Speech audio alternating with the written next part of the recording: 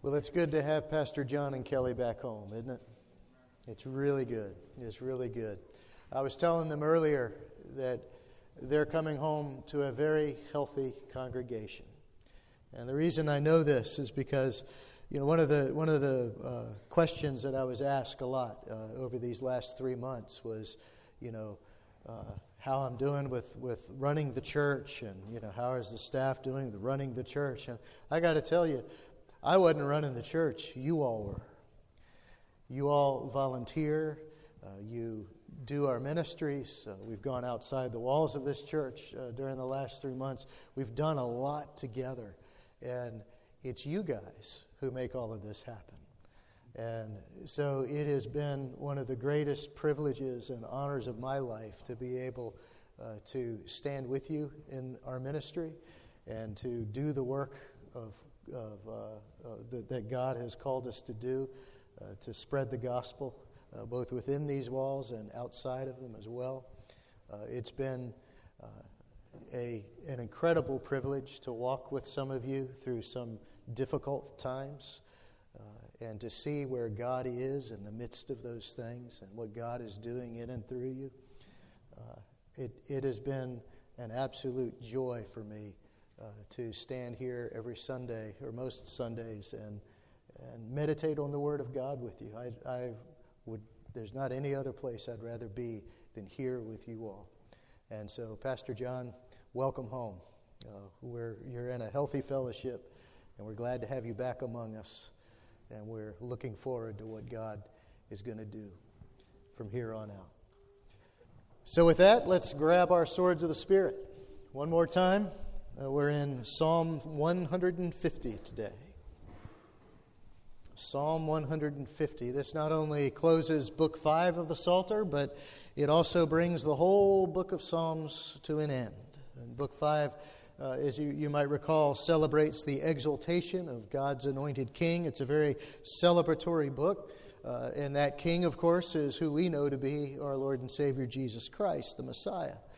And so as Book 5 closes, Psalm 150 kind of takes on a double duty to close the whole Psalter. And that's because it's a part of a benediction that begins with Psalm 146. And it runs all the way through Psalm 150. Each of these 5 Psalms begins and ends with the words, "Praise the Lord," or "Hallelujah" in Hebrew. That's a familiar term to us, hallelujah. It's a common word for us even in English. And we're going to see that really it ought not to be a trivial thing to say, even though it's a common thing that we say. And so these 5 closing psalms are full of joy and celebration. This is a euphoric reverence for the God who saves. And so Psalm 150 is this loud crescendo of praise for our great and mighty God. And so let's read it together. This song of celebration of the Lord. Praise the Lord. Praise God in His sanctuary. Praise Him in His mighty heavens. Praise Him for His mighty deeds. Praise Him according to His excellent greatness. Praise Him with trumpet sound. Praise Him with lute and harp. Praise Him with tambourine and dance. Praise Him with strings and pipe. Praise Him with sounding cymbals. Praise Him with loud clashing cymbals. Let everything that has breath praise the Lord. Praise the Lord. Amen, right? That's the word of the Lord. And so today we're going to celebrate a little bit. And we're going to come to understand why we celebrate. Today we come to the end of a 3-month journey that we've taken together through the Psalms. This isn't going to be the last time we revisit the Psalter, but with Pastor John being home now, it's time for us to move on to a new series. But we're going to be sprinkling some Psalms in here and there throughout the coming year. And in fact, very soon, I hope that we're going to hear from you, David Ogren, on the powerful message that God has given him in Psalm 22. But today is the 14th Psalm that we've meditated on together. Isn't that something? We've been meditating on these Psalms in our series called Infinite Glory, Intimate Grace. And 3 of our Apollos graduates, the catechizer, John Sellers, and Bill Schwetke, and last week, Fred Reed, they've each meditated on one Psalm each. And In the meantime, I've been meditating on the first and last psalm of each of the 5 books of the Psalms. And so today, we're going to be ending with this loud Psalm 150, this song of praise to our Lord. And praise is absolutely a fitting way to end what was originally called the Book of Praises in Hebrew, Telehim, Book of Praises. You see, along the way through the Psalter, we've come to understand on a much deeper level why God is worthy of the praise that we see in Psalm 150. Among other things, we've seen how God is faithful even when we sin. We've seen how He keeps His promises, and we've seen how majestic and great God really is. I don't know about you, but my faith has been greatly strengthened as we've contemplated these things together, as I have received the reassurance of God's faithfulness from the Psalms, as I have received the blessing of His truth, and also, of course, the hope of His eternal steadfast love that we've talked so much about. And so I think it'd be helpful for us just to listen to the big ideas of each of the Psalms that we've been through together. Let's go backwards through them, beginning with the end and go all the way back to the first Psalm. And let's do this keeping these words of praise of Psalm 150 just ringing in our ears. Praise the Lord. Praise Him. Praise God. Praise the Lord. Last week we heard from Fred Reed, and he showed us Psalm 119 and how God blesses us when we're obedient to His Word, and how we can have purity when we know God's Word. In Psalm 107, we learned that God is able to deliver us from our distress because of His steadfast love, which He has proved to us in Jesus Christ. Psalm 106, we saw that God is faithful even when we're not. And so that means in spite of whatever your sin is, in spite of whatever you've done, if you put your faith and trust in Jesus Christ, God is faithful to you. And so we ought to humbly confess our sins to God so we can be truly faithful. We only really come to appreciate the grace of God when we see His grace in light of our sins, and see our sins in light of His grace as well. That's when we become truly thankful. And then before that, we meditated on Psalm 91. John Sellers showed us that when we find ourselves standing at the cusp of any of life's final frontiers, we ought to put our trust in the one who loves us even more than we love ourselves. And why? Because God is trustworthy. He is worthy to be trusted with our lives.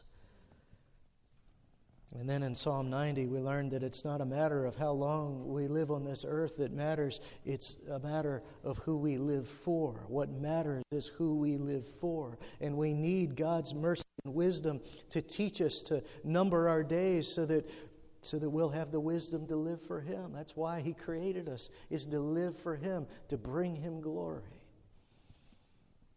In Psalm 89, we found that we've got to learn to trust God to keep His promises and to answer our prayers in the way that He wants to.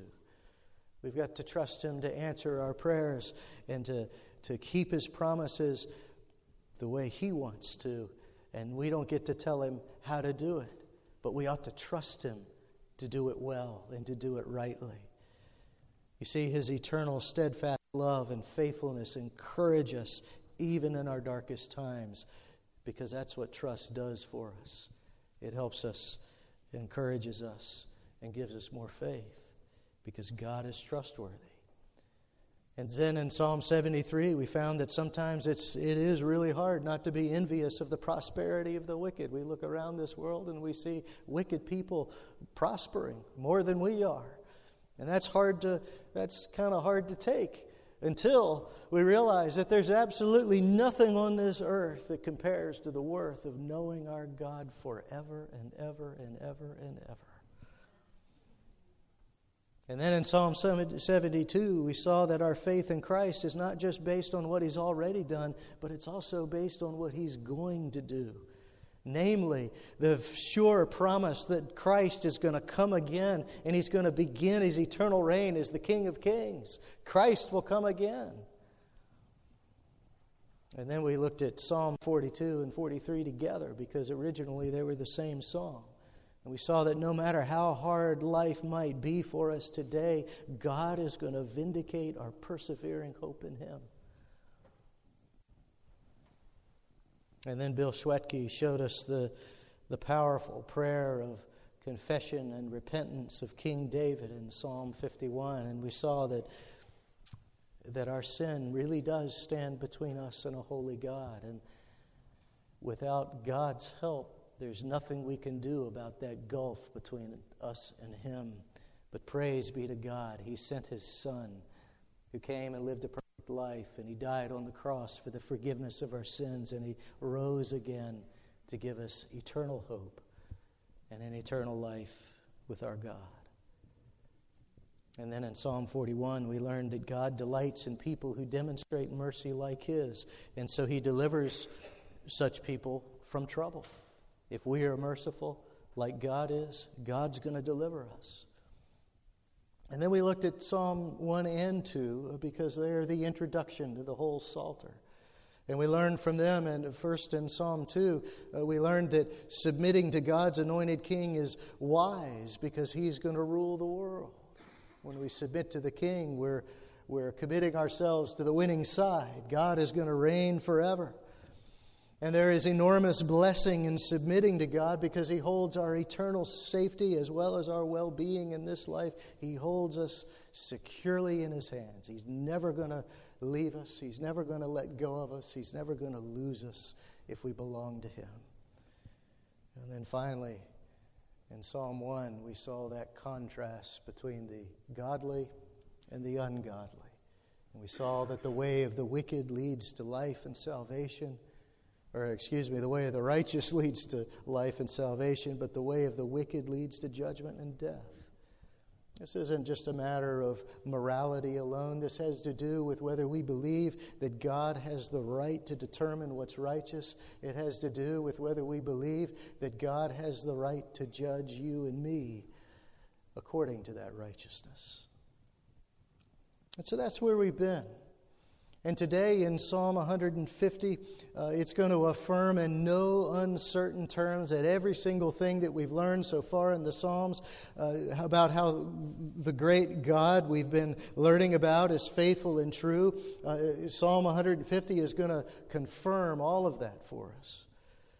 And so Psalm 150 leads us in worship, leads us to praise the Lord because He's God, because He's the Most High God. And so as we turn to this powerful expression of praise for our great God, there's just really two things that we need to remember from this short psalm. They're simple things, but they've really got the potential to fundamentally change the way we think about worshiping God. The first truth is the big idea that the psalmist wants us to understand. Here's his premise. He wants us to understand that our worship of God should be expressed in proportion to His greatness. Now, that's a tall order. There's no way in the world we can do that. It's an impossible thing to do. But thanks be to God, we've got eternity to keep on trying, right? And the second truth is our take-home lesson. This is the application for our own lives. It's very simple, but it's a profound truth. And that is, praise comes from our hearts. Praise comes from the heart. And so let's dig in. Let's take a look at these 2 points. Our worship of God should be expressed in proportion to His greatness, and praise comes from the heart. Psalm 150 begins with identifying who it is we praise, and it's verse 1 is abundantly clear about that. Praise the Lord. Praise the Lord. The word for praise the Lord in Hebrew is that very familiar word to us, hallelujah. It's the first word of Psalm 150, and it's the last word. In fact, it's the first and last word of all of the benediction psalms, Psalms 150 or 146 through 150. Each of these last 5 psalms begins and ends with hallelujah. So it's hallelujah at the beginning and hallelujah at the end and a whole lot of praise in between. Halal in Hebrew means praise, and Yah is a shortened form of Yahweh. And you may know that Yahweh is God's special name. This is a name that is to be cherished and handled carefully. It's a name that He calls Himself by. And that's why we want to revere this name in every way that we can. And we remember the commandment that says we must not take God's name in vain, the Lord's name in vain. We must not take Yahweh's name in vain, is how the commandment goes. And so in Exodus 6, we see a little bit of this. God is revealing himself to his people and calling himself by this very special and sacred name of Yahweh. And so beginning in verse 6, say therefore to the people of Israel, I am the Lord, I am Yahweh. And I will bring you out from under the burdens of the Egyptians, and I will deliver you from slavery to them, and I will redeem you with an outstretched arm. You see, God is making promises, isn't he? Yahweh is making promises to his people that he's going to keep. And then he says, you shall know that I am the Lord, Yahweh, your God, who has brought you out from under the burdens of the Egyptians. I will bring you into the land that I swore to give to Abraham, to Isaac, and to Jacob. I will give it to you for a possession. I am the Lord. I am Yahweh. And this is who we've been celebrating as we've been taking this trip through the Psalms. Yahweh. I am the Lord. I am the Lord who reveals himself. I am the Lord who makes promises. I am the Lord who keeps my promises even when you rebel against me. Isn't that part of what we learned from Psalm 106? In verses 44 and 45, nevertheless, he, God, looked upon their distress when he heard their cry.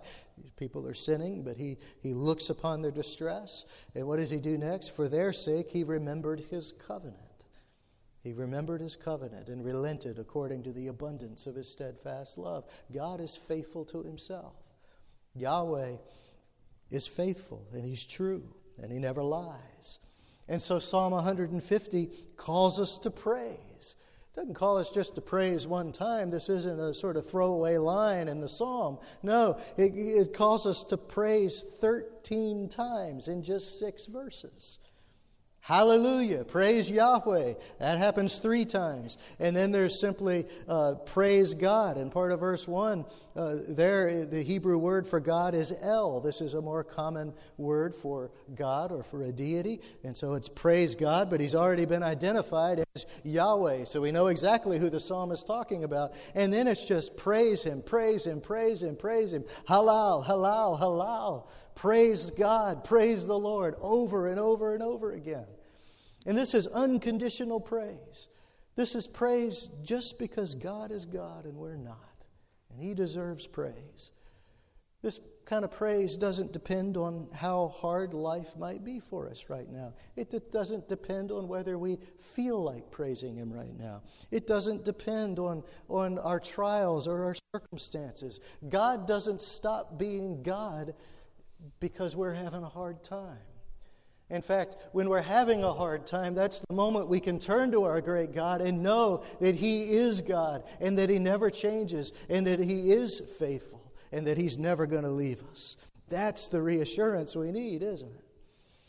And so this is the praise of Psalm 150 is the kind of praise that trusts God to answer our prayers in the way that he wants to, because he's going to answer them the right way. This is the kind of praise and rejoicing that comes even in the midst of our trials. Richard read a few minutes ago from 1 Peter chapter 1. So that the tested genuineness of your faith, more precious than gold that perishes, though it is tested by fire, may be found to result in praise and glory and honor at the revelation of Jesus Christ. There's a time to say hallelujah, isn't it? And so the praise of Psalm 150 is all about God, because God is truly magnificent. We really don't need any other reason to praise him, right? Yet because of his holiness, he gives us even more reasons to praise him. We could just praise him for his holiness alone, but because of his holiness, he's also a God who acts on behalf of his own. And so our praises just increase. This is what verse 2 is about. Verse 2 says, praise him for his mighty deeds. Praise him according to his excellent greatness. And so as we've seen in our journey through the Psalms, we've seen that God saves us.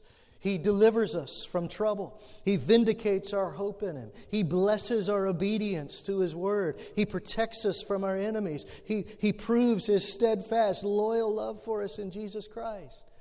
And so not only do we praise God simply because of His holy character and nature, but we also praise God because of what He's done for us because of His holy character and nature.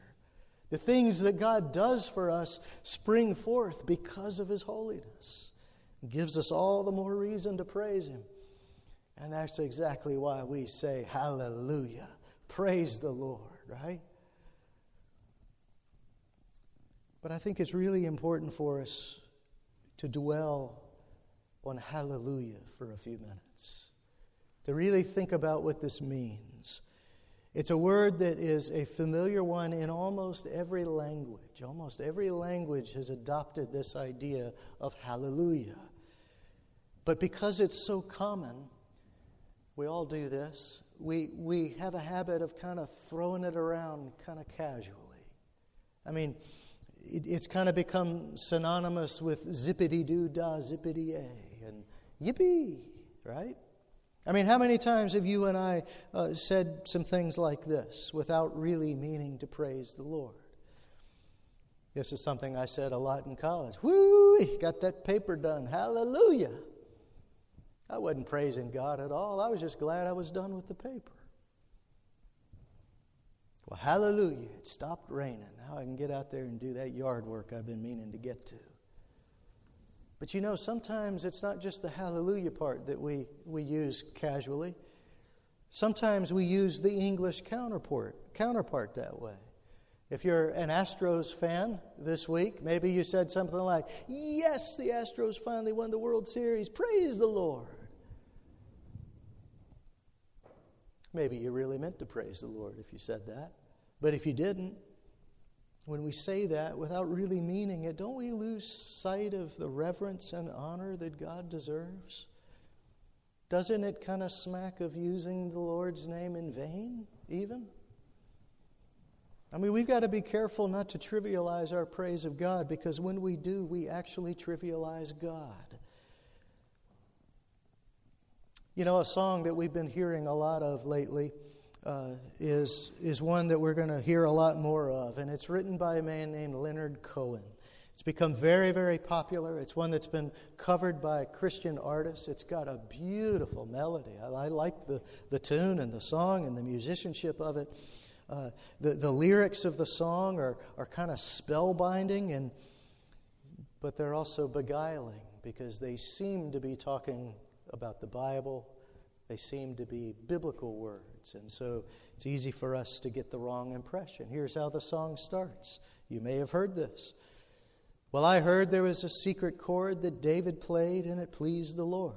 But you don't really care for music, do you? Well, it goes like this: the fourth, the fifth, the minor fall, and the major lift, the baffled king composing hallelujah.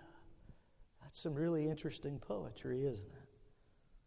But hallelujah, you see, is not only the title of the song, but it's also the refrain. In the song, you hear hallelujah, hallelujah, hallelujah over and over and over again. And so I think it's perfect timing that we're meditating on Psalm 150 today. Because with Christmas coming, we're going to start hearing hallelujahs a lot more. Very soon we're going to hear this song mixed in with 1,000 renditions and repetitions of Hark the Herald Angels Sing and O Holy Night, and ironically, possibly even side by side with Handel's Messiah. Now, Handel knew exactly what hallelujah meant, and he meant to praise the Lord with it. But I don't think Leonard Cohen knew what it meant. In fact, we'll see by his own words that he didn't. And I say these things not to disparage the man. I say it with a grieving heart, because I don't think that he knew the Lord before he died. But it's important for us to meditate on this for a few minutes so that we can understand the difference between what Cohen in the world means, hallelujah, and what Psalm 150 means. Because we don't want to appropriate the world's version of hallelujah. We want to stick with Psalm 150's version, right? You see, hallelujah did not mean praise the Lord to Cohen. This song is a song that the Guardian newspaper declares is a perfect secular hymn. And they're exactly right. Because the words of the song are not godly. We'll just leave it at that. But this is a song that the meaning of it is unclear. In fact, it's kind of like a chameleon. It's got shades of meaning that shift according to which ear is listening to the song. And so as Christians, we hear the word hallelujah and a mention of King David. And so we might hope that even though the point of the song is murky, that somehow it's a Christian song. But here's what Cohen wrote in his original version of the song in 1984. This is one of the lines in the song. He said, "You say I took the name in vain. I don't even know the name." Okay, so clearly Cohen is not writing this song as a believer. The refrain of hallelujah takes on a completely different meaning to Cohen.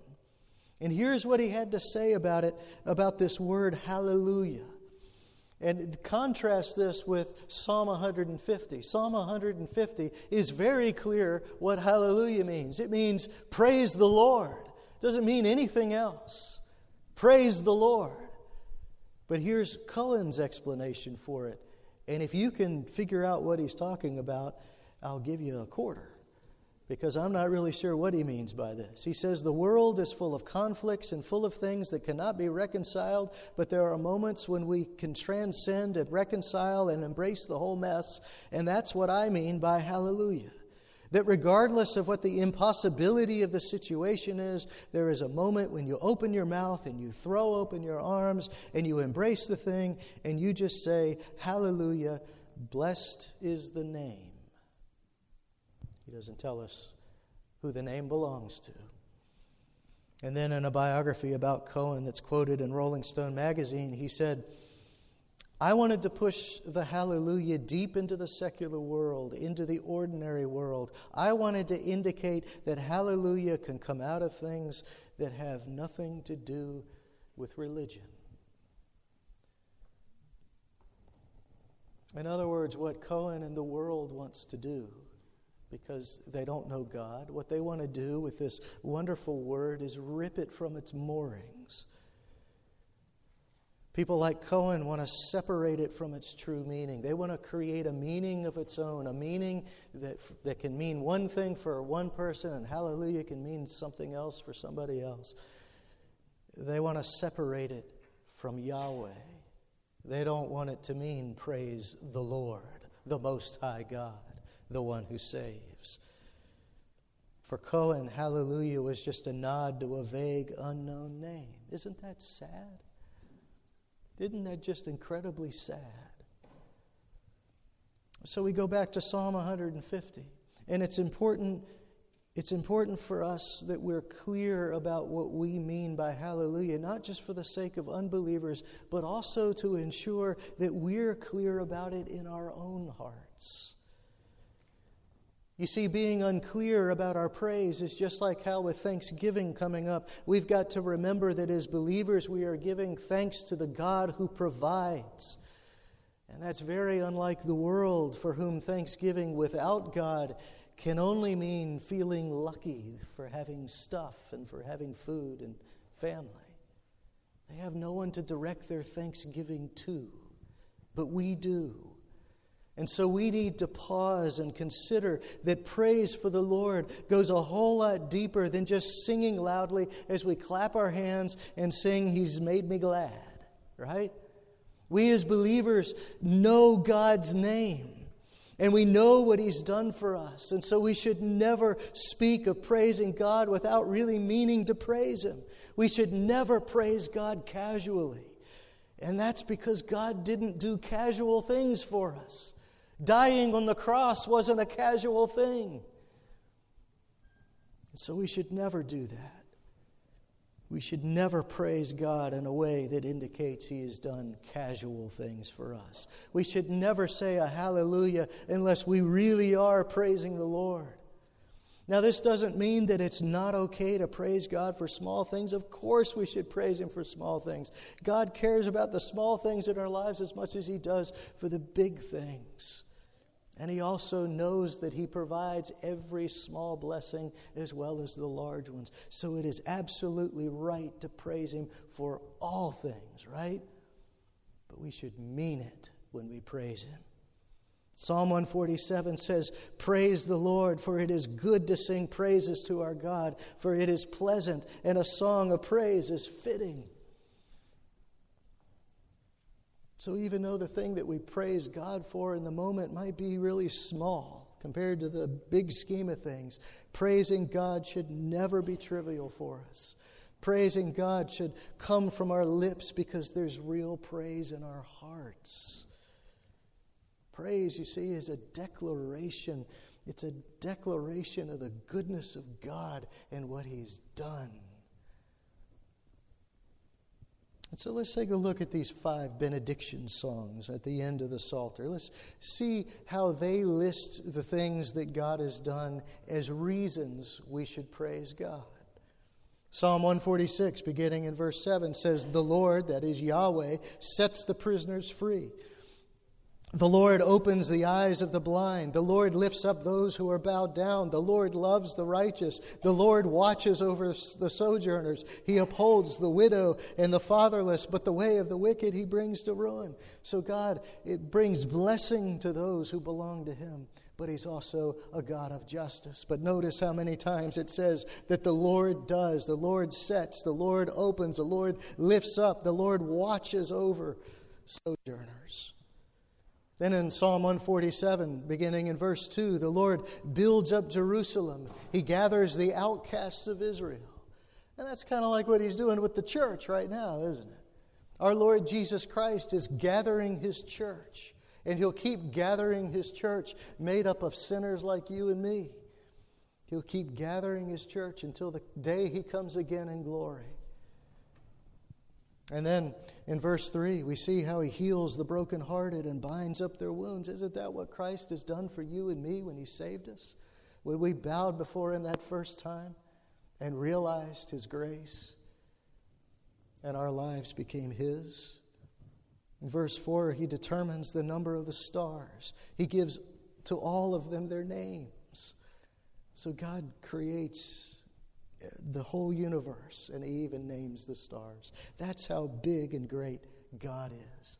And so even those stars and the sun and the moon should praise God in Psalm 148. Listen to this. "Let them," the stars and the moon, the sun and the moon, "let them praise the name of the Lord. For He commanded, and they were created, and He established them forever and ever. He gave a decree, and it shall not pass away." And then finally in Psalm 149, there's another reason we should praise God. And it's because He adorns the humble with salvation. He has adorned you and me with His righteousness. He has clothed us in His righteousness. He saved us.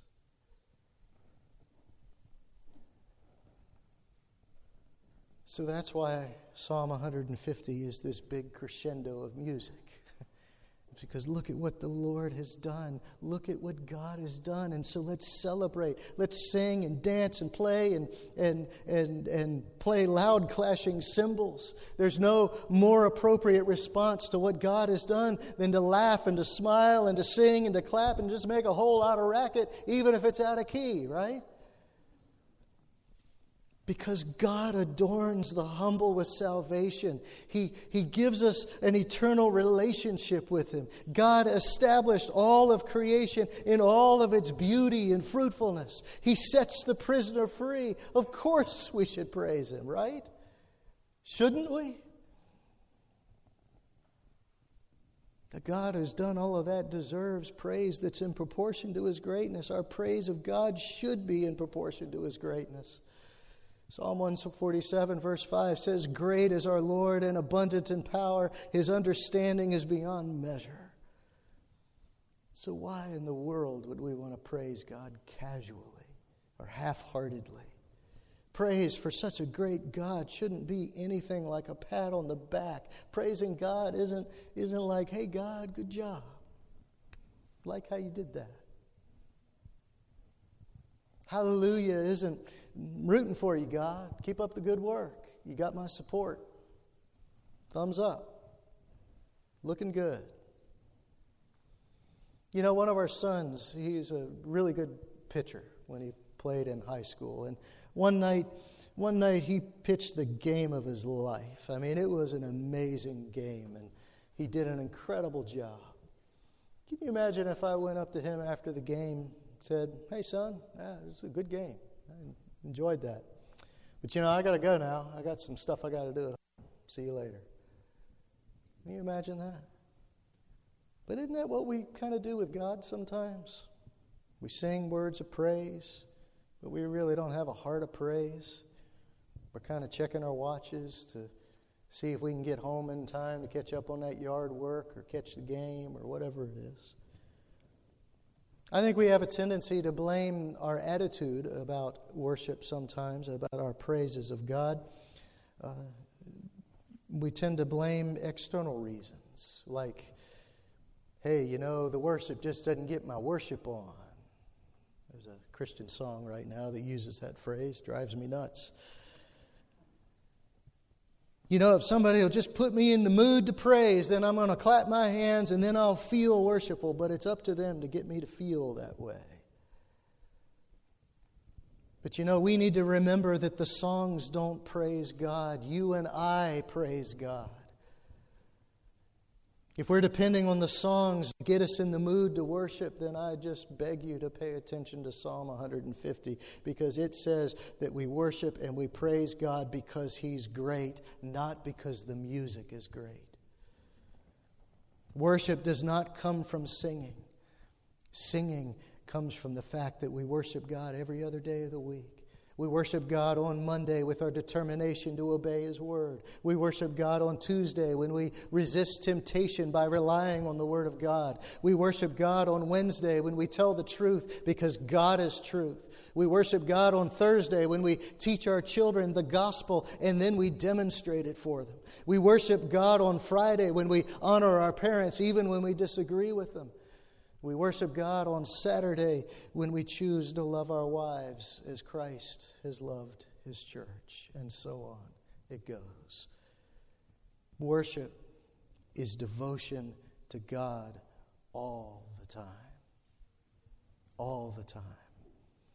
And so as we see the blessings and miracles happen in our lives, these blessings and miracles that come from God, as we witness firsthand the greatness of God in our lives, as He transforms us, as we learn by experience to trust Him not only with today but also tomorrow, that's when our hearts become full of this irresistible desire to praise Him, and even to praise Him out loud, and sometimes even loudly. Psalm 147:7 says, sing to the Lord with thanksgiving. Make melody to our God on the lyre. The kind of worship that God accepts does not depend on a worship band to get you in the mood. The kind of worship that God accepts is from a heart that's been changed by Him, a soul that bows down to Him gratefully. True worship means that we have been moved by God Himself. And it looks something like this. Verse 11 of Psalm 147. But the Lord takes pleasure in those who fear Him and in those who hope in His steadfast love. And so, brothers and sisters, music does not produce worship. Music does not produce worship. It is our worship, our praises of Yahweh, that makes the music. Music is the language that God has given us by His grace to be able to express our love for Him and to praise Him and to adore Him and to bow down to Him, remember Him, and to give honor to Him. I love the way a Scottish pastor in the early 1800s put it. He said this, but let none forget that it is the music of a renewed heart alone which God will accept. And so we praise God when our hearts are fully engaged by the great and mighty God. That's the kind of worship that God is looking for. And that's when we produce the sounds of the trumpet and the lute and the harp and the electric guitar and the ukulele and the tambourine and the drums and the strings and the pipe and the keyboard and loud clashing cymbals. And that's when we dance for joy even. And that's when God hears our voices raised together in a heartfelt, thankful, devoted time of worship. And so with all that in mind, let's just go back through what we've learned from the Psalms, from some of them that we've meditated on over these 3 months. Let's see why we praise God. Let's apply the praise of Psalm 150 to those lessons. We learned in Psalm number 1 that God is the God who determines what righteousness is. And He blesses us when we delight in His Word. And all God's people say, hallelujah. All right? God holds our eternal safety securely in His hands. And God people say, hallelujah. God has indeed conquered our sin through Jesus Christ. Hallelujah. God will vindicate our hope when Christ comes again. And He's going to reign forever and ever and ever. Hallelujah. Nothing compares to knowing God. Nothing. Because God is faithful and He keeps His promises. And we've got this awesome, amazing privilege of living every day for His glory. Hallelujah. He's trustworthy and He's faithful even when we're not. Hallelujah. God proved His steadfast love for us in Jesus Christ. Hallelujah. And God blesses us when we live in obedience to His Word. Hallelujah. You see, that's the way to praise God. That's what hallelujah means. It means praise the Lord. And so bring on the trumpets, bring on the lutes and the harps and the tambourines. This is something to sing about. This is something to shout about. This is something to celebrate.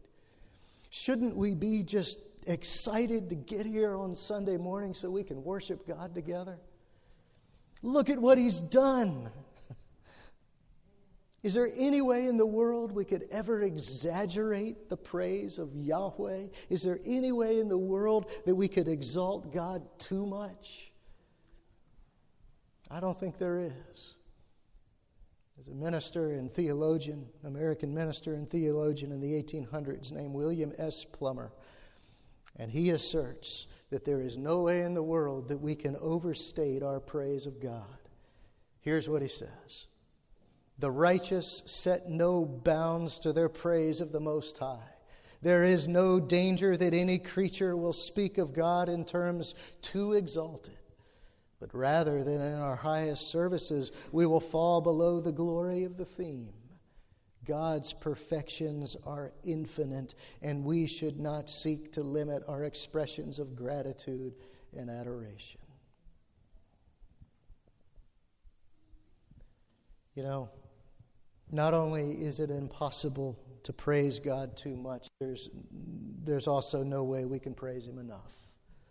There's just no way. Such a great God deserves our heartfelt praise. When we praise God, we should mean it, and we should praise Him by name. We're called to praise the Lord. You know, on one level, Leonard Cohen was right. Our praise should have nothing to do with mere religion, because religion doesn't inspire our praise. But I'll tell you what, our great God does inspire praise, doesn't He? A true hallelujah can only come from a heart that's been washed clean by the blood of Jesus Christ. And our praise cannot come out of anything except our recognition of the truth, and that is the holiness and greatness of God and the things that He has done for us through our Savior, Jesus Christ. Richard read from 1 Peter just a little while ago. I want to revisit that again. I think Peter sums up the reason for our praise and joy best in this passage, beginning in verse 3. Blessed be the God and Father of our Lord Jesus Christ, According to his great mercy, he has caused us to be born again to a living hope through the resurrection of Jesus Christ from the dead, to an inheritance that is imperishable, undefiled, and unfading, kept in heaven for you, who by God's power are being guarded through faith for a salvation ready to be revealed in the last time. In this you rejoice. That does call for some singing, doesn't it? That calls for some music. And it calls for our praise to be explicit and specific, because we don't praise some vague godlike entity we cannot know. We praise Yahweh, the living God, the Most High God, who by His grace has revealed Himself to us. And He's also made promises to us, and He's kept those promises. And so as we look back on the cross and the resurrection, we know exactly how He's kept them. And so having a living hope, as Peter put it, having a living hope, we also look forward and we praise the Father and the Son and the Holy Spirit, knowing that our hope is going to be vindicated when Christ comes again to reign forever. Hallelujah.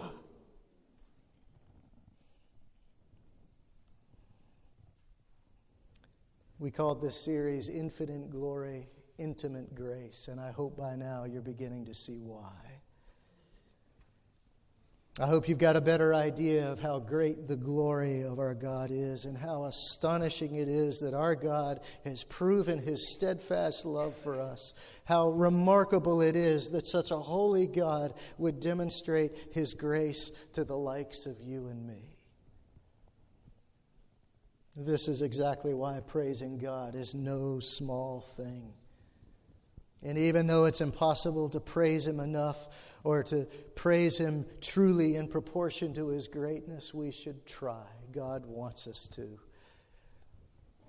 And we should praise Him with our guitars. We should praise Him with our drums and pianos and tambourines and trumpets and lyres and harps and pipes and all of those things. And we should praise God with our voices, but let us always remember that it is our renewed hearts that make the real music.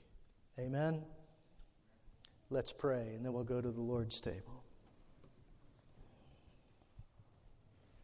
Holy and gracious God, we thank You for Your infinite glory and intimate grace.